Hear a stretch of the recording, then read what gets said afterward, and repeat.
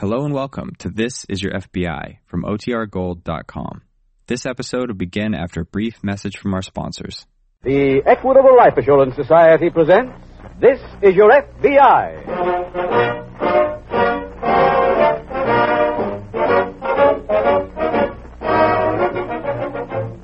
This is Your FBI, the official broadcast from the files of the Federal Bureau of Investigation. Presented transcribed as a public service by the Equitable Life Assurance Society of the United States and the Equitable Society's representative in your community.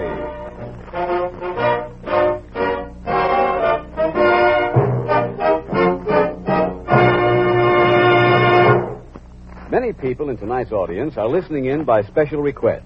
Yes, by mail, by telephone, they received invitations from their Equitable Society representatives. These men and women were selected because they are the type destined to go places in life. People sure to be interested in the Equitable Society's plan for men and women on the way up. In about 14 minutes, I'll give you full details on this special plan for men who don't intend to stay put. It is offered by the Equitable Life Assurance Society of the United States.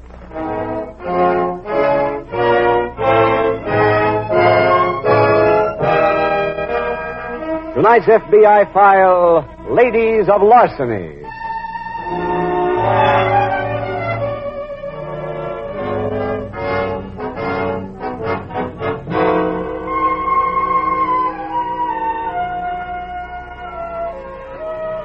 The Latin word extortus means to twist or wrench out, which makes it an obvious parent for the English word extortion, for the English word which is the name of one of the most vicious crimes on the statute books. In ancient times, the penalty for extortion was death, and it remained so until comparatively recent days.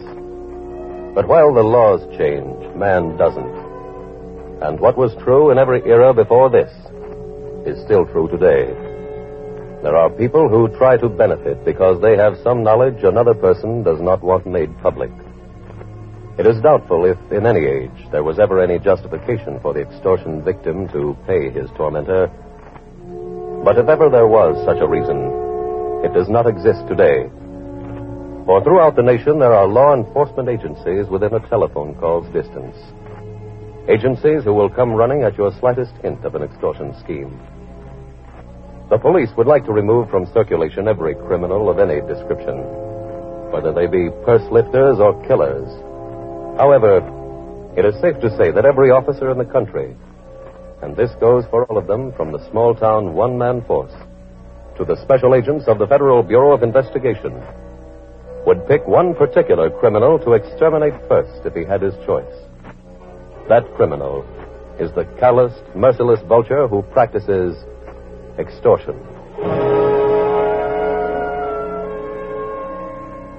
Tonight's file opens in front of an office building in a large Midwestern city. It is late afternoon. FBI agent in charge Fulton has just emerged from the structure as... Mr. Fulton? Huh? Oh, hello, Jim. Can I give you a lift, sir? Fine, I'd appreciate it. You on your way home, sir? Yes, I am. I'll go right by there. Get in. Well, thanks.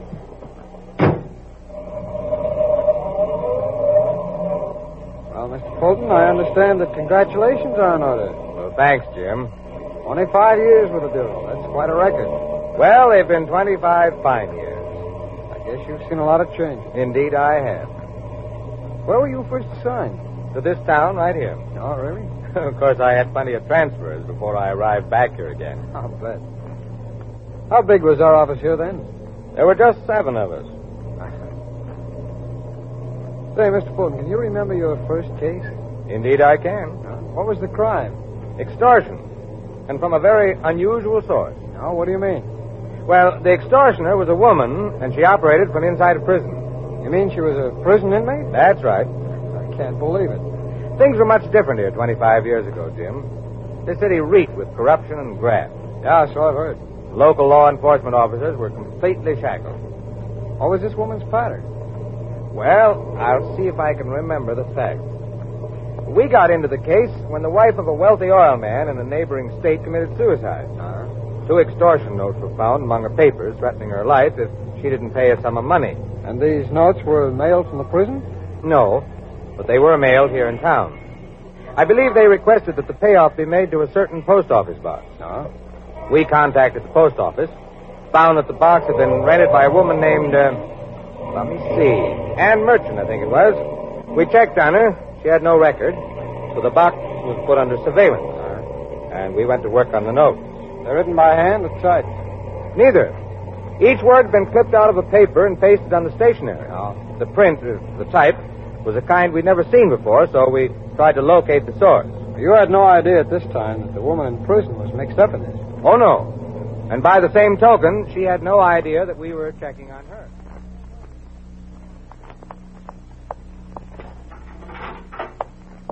Gladys. Oh, Gladys, can I talk to you a minute? What is it, Shirley? Something awful's happened. You got trouble with the warden again? No, this is personal. Oh, you sent away a quarter and some great big company didn't send you a sample. No, Gladys. It's that store where they caught me shoplifting. They sent me another bill for the stuff. It came to my house and my mother mailed it here to the prison. The store says unless I pay, they'll sue me. Well, why don't you write and tell them to take it out of your salary? After all, you make $50 a day. Oh, Gladys, you don't have Gladys. Oh, hi, Betty. Just finished talking to Ann. Did she get the money from the Spencer dame? No, that's what she called about. The dame committed suicide. What? Ann wanted to know what to do. Is the warden in? No, I can use the phone. Good. Call Ann and tell her not to go near that post office box. The cops might be watching her. Yeah, okay. Shirley, Yes, ma'am? if anybody asks you why any file is missing, you don't know what happened to it. Yes, ma'am. And when you finish work this afternoon, bring some more files to my cell. We gotta find ourselves a new sucker.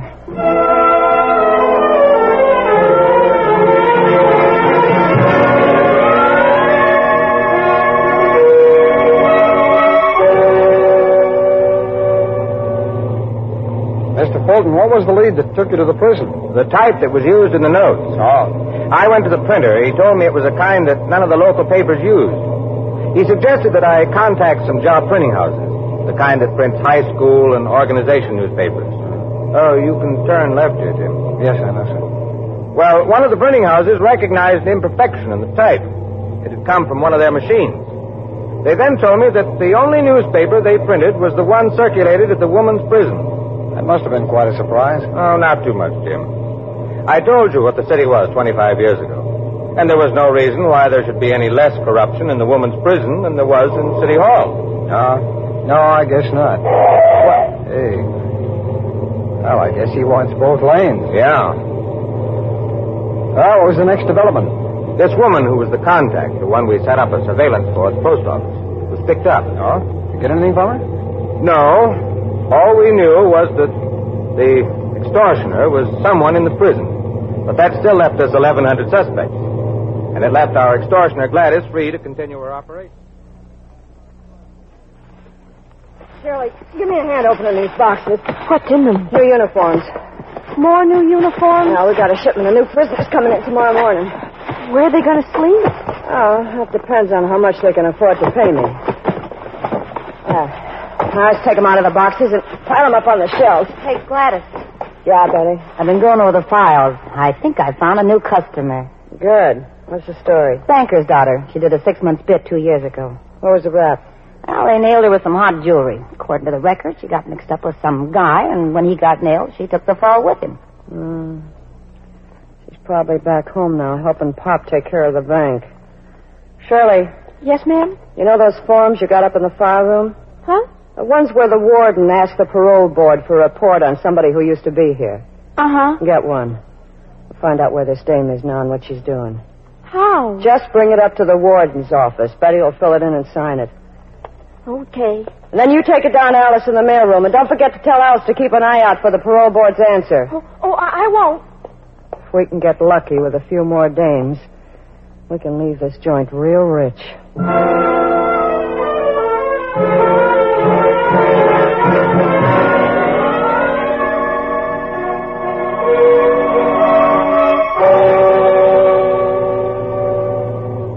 How did you finally narrow down that list of suspects, Mr. Fulton? Well, that took time, Jim.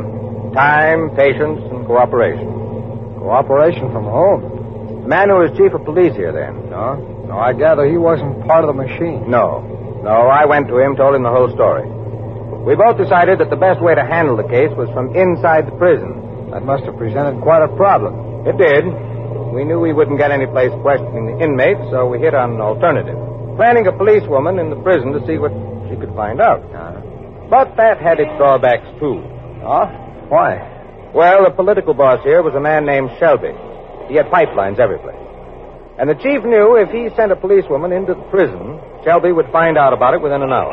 Was the chief afraid of this, Shelby? No. He wanted us to break the case. He knew if we could get a federal conviction against somebody in that prison, Shelby couldn't help them. And without his help, they might start talking all the way up the line to Shelby himself. What did you... The lights changed, Jim. Oh, yeah. What did you finally decide? We gambled on finding the policewoman. The following morning, when a new batch of prisoners arrived at the jail, the policewoman was among them. All right. Come on, keep this line moving. Hello, girlie. Blouse? Huh? What size blouse do you wear? 38. No 38 left. Take a 40. But I'd like a 38. You can buy one from me later. What size skirt? 32 waist. Oh, here. Size shoes? 8C. Wait a minute. There's some 9s. Now go over there, put on these clothes, and bring back the ones you got on now. Betty, where's them blouses? Right here. Hey, nice stuff she was wearing, Gladys. Yeah. I should get at least a fin for a dress. Shoes will bring another fin. Come on, girls. Keep this line moving. Size 34 blouse, 24 skirt, and 6B shoes. You talk like you've done this before, sister. I've been around. Are you Big Gladys? Yeah. I understand you run this joint. Who told you that? I've been around. Can I talk to you? About what? I got some information. See that dame at the end of the line? The one in the brown dress? Yeah. What's your information? She's a cop. How do you know? She arrested me 3 years ago. Thanks. Here's your clothes. Go change. I'll see you later in the recreation yard. That's a date. Gladys, you think she's on the level? We ain't taking any chances. Well, what are you going to do? You're going upstairs and call Shelby.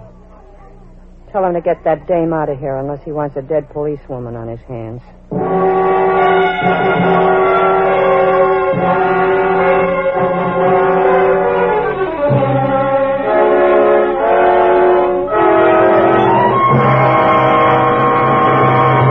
We will return in just a moment to this exciting file which shows how your FBI helps protect the security of America. Now let's take time out to glance at the future of America. What is the economic forecast for the 1950s? According to the experts, there is good reason to be optimistic. Most past decades of American prosperity have been associated with one single industry, with railroad building or automobiles or radio. During the next few years, we will have not one, but scores of new fields to develop. Atomic energy, prefabricated homes, television, air conditioning, small private airplanes. These are a few of the industries that may well make the America of the 1950s, more than ever, the land of opportunity. For people who expect to be leaders in this dynamic age we are now entering, the Equitable Life Assurance Society has created a special insurance program. It is known as the Equitable Plan for Men and Women on the Way Up.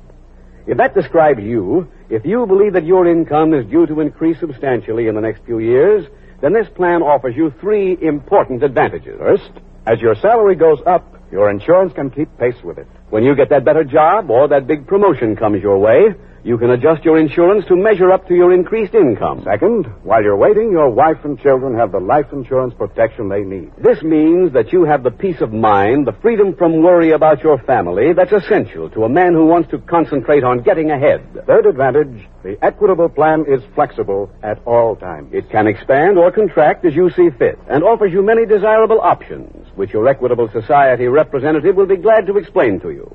So why not get in touch with him right away? Phone him and ask for full details on the Equitable Plan for people on the way up.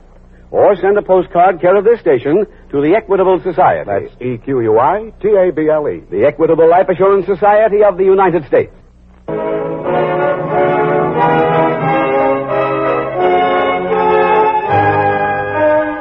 And And now back to the FBI file, Ladies of Larceny.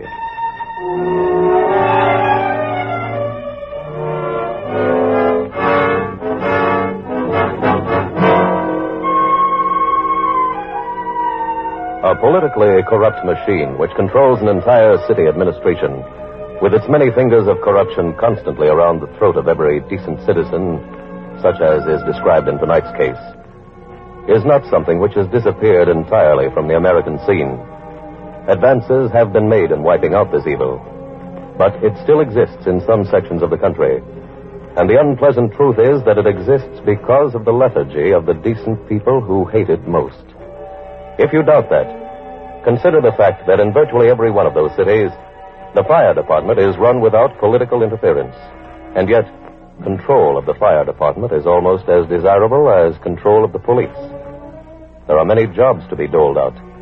There are sweet treasures to be made through the purchase of inferior hose, inefficient chemicals for equipment.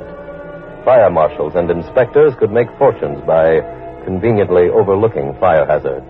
And yet, the politician does not go near the fire department because the public simply wouldn't stand for it. Maybe that is because fire is visual, because you can see its danger, its hazards, because you know that fire once started is uncontrollable in many cases, and once out of hand can cost you your money, your home, your life. Yet the unfortunate thing is that crime, to which the decent citizen pays so little attention, costs him and you more money and more lives in a single year than fire has been known to destroy in any decade. Tonight's file continues in the recreation yard at Women's Prison. It is shortly after lunch.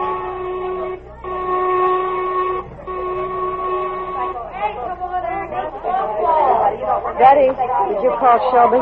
Yeah, but he wasn't there. Did you leave a message? Gladys, I just got terrible news. Oh, what? I got another letter about the stuff from the department store. They're really suing me. Well, I'll tell you what you do, honey. When you get out, don't ever go in that store again.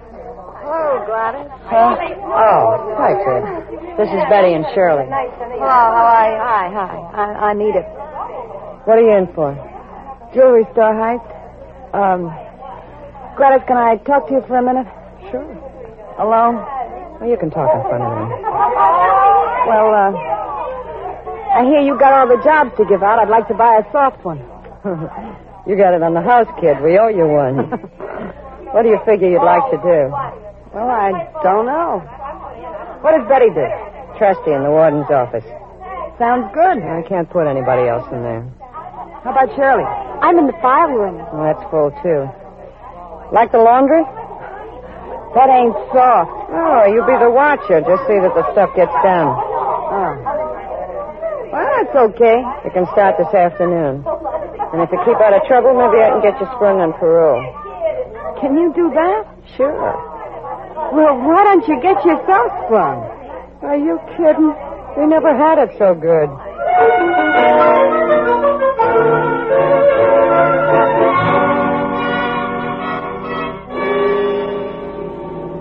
Well, Jim, we were successful in getting our policewoman planted. Without this Shelby's knowing it? Yes.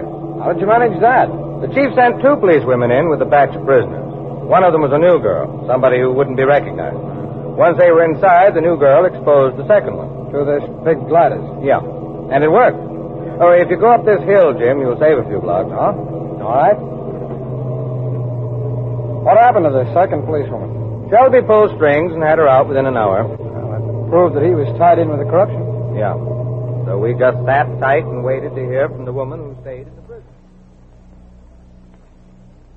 Gladys, I just got a call from Shelby. We got trouble. Why? There's another cop planted in the joint. How does he know? He said that tip-off we got yesterday was a fix. What kind of a fix? Well, it was supposed to make us think we nailed a fink. But really, the fink is still here. And she came in with that mob yesterday? Yeah. Did Shelby tell you what her name is? I was trying to find out. Over 100 dames came in yesterday. Could be any one of them. Where's Shirley? Over there. Oh.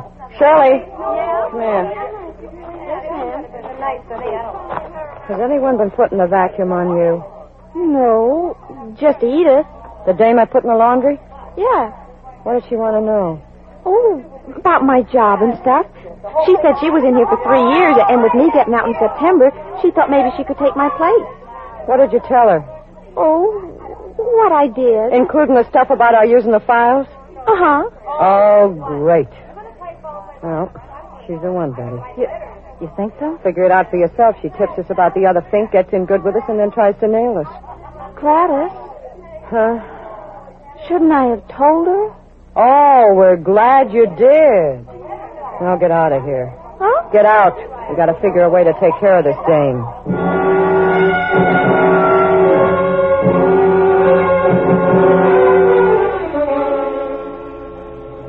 Of course, we didn't know the girl was in trouble, Jim. We'd been getting reports from her right along. Reports on the corruption? No. Officially, we had no interest in that. All we wanted was the writer of those extortion notes. She had sent word to us that Shelley, who worked in the file room, was the weak link in Gladys's gang. Just what was their pattern, sir? Well, this Shirley got the files. Gladys picked a victim from them. And Betty used the warden's office to find out where the victim was located. I see. Well, that gave you everything you needed, didn't it? Yes, except one thing. We couldn't prove it. I know that feeling, sir. However, the policewoman felt that we might get Shirley to sign a confession if I questioned her. So later that afternoon, I went over to the prison.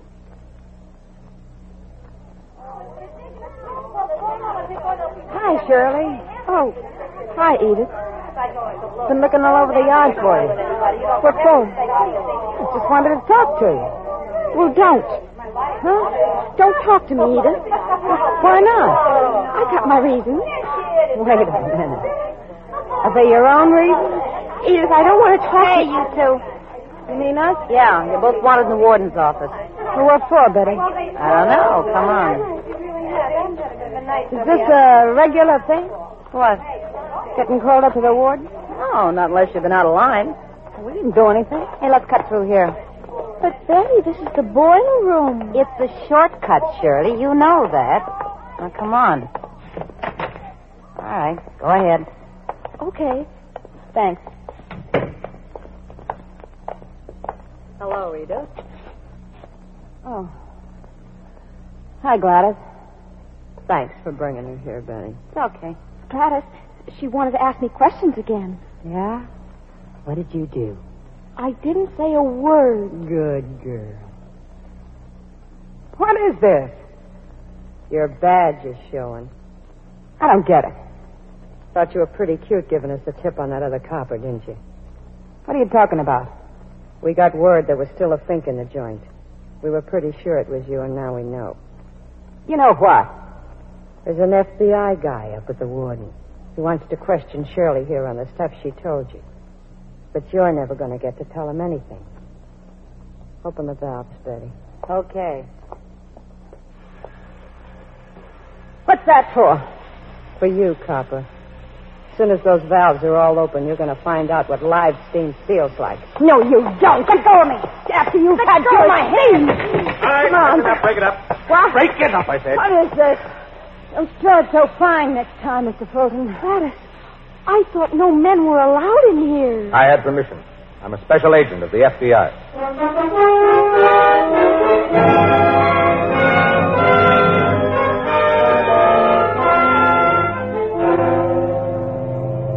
Mr. Fulton, do you mind if I ask you something? No, Jim. What made you leave the warden's office? I found out that the messenger he had sent was Betty Vernon. So I followed her. Oh. I saw her approach the two girls and take them into the boiler room. I guess I got there just in time. This is my house, Jim. All right, sir. Well, things have certainly changed around this town since those days. Looks like Shelby and his gang are gone for good.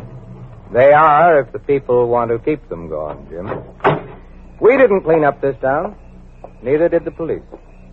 The people cleaned it up by going to the polls on Election Day. You know, in a country like this, the people get the kind of local administration they deserve. If they work hard at keeping their town clean, they get a good administration. If they take the defeatist attitude that there's nothing they can do about it, they open the door to crooked machines. Thanks for the ride home, Jim. You're welcome, sir. Good night.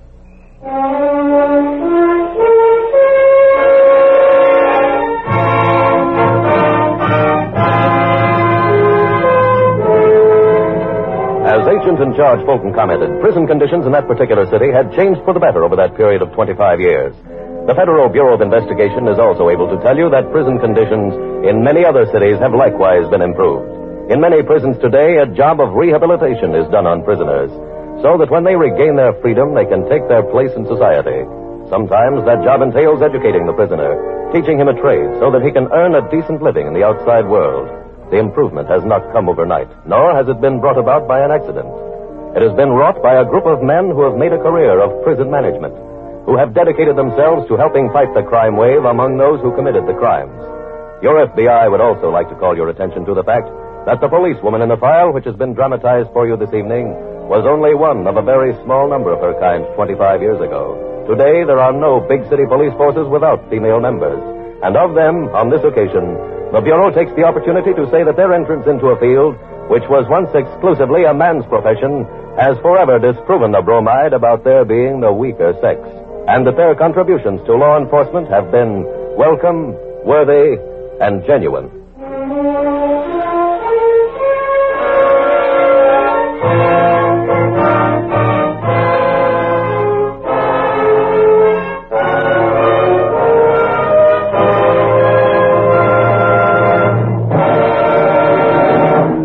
In just a moment, we will tell you about next week's exciting FBI file.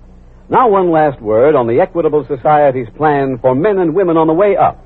It's a plan for the man who may be sure that the day is coming when business associates will talk about him like this. I told you Harry Drake was a man to watch. They just made him sales manager. If you're that kind of man, then the sooner you get in touch with an Equitable Society representative, the better.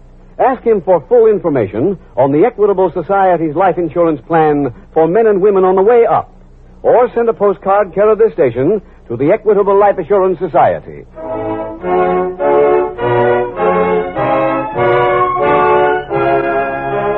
Next week, we will dramatize another case from the files of the Federal Bureau of Investigation. A factual recount of the FBI's efforts to clear an innocent man. Its subject, grand larceny. Its title, The Hollywood Frame-Up.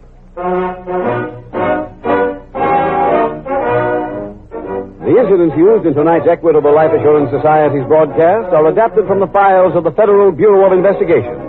However, all names used are fictitious, and any similarity thereof to the names of persons living or dead is accidental. Tonight, the music was composed and conducted by Frederick Steiner. The author was Jerry D. Lewis. Your narrator was William Woodson, and Special Agent Taylor was played by Stacey Harris. Others in the cast were B. Benaderet, Francis Cheney, Ted Osborne, Gigi Pearson, Yvonne Patey, and Mala Powers. This Is Your FBI is a Jerry Devine production. This is Larry Keating speaking for the Equitable Life Assurance Society of the United States and the Equitable Society's representative in your community, and inviting you to tune in again next week at this same time when the Equitable Life Assurance Society will bring you another thrilling transcribed story from the files of the Federal Bureau of Investigation.